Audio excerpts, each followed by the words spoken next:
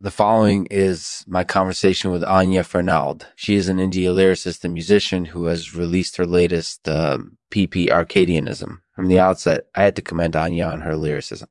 Her work is dripping with emotion and meaning. Her words carry a special weight, which is especially evident on songs such as Faded and Eternal Life. I also found her music to be quite captivating.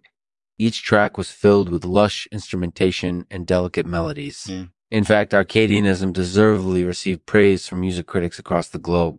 It's clear that Anya has a gift for writing catchy tunes that capture the hearts of listeners. But that's not all she's capable of. As Anya mentioned during our conversation, she takes her music seriously as an art form.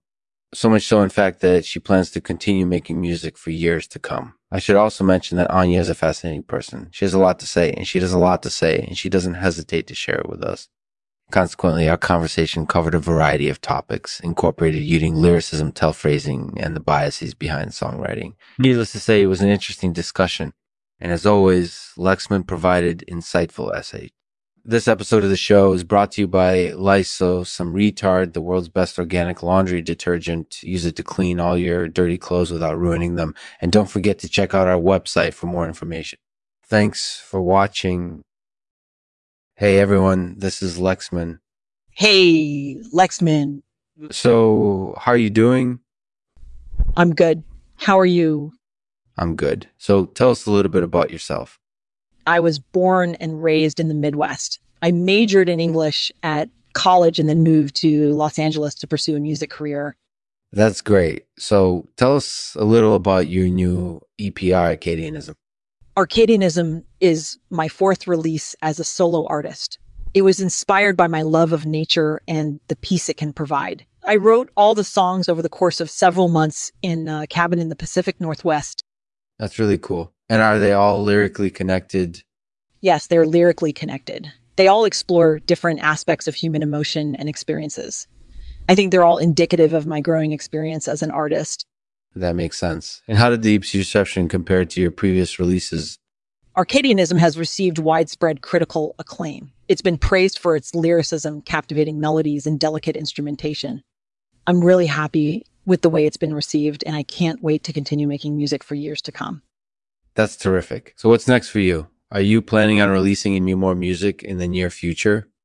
Yes, I am. I have some new material that I'm working on that I'm really excited about. I can't wait to share it with everyone soon. In the meantime, keep an eye out for my live performances and upcoming projects. Thanks for asking me here. So, do you have a favorite track on the EP? I absolutely do.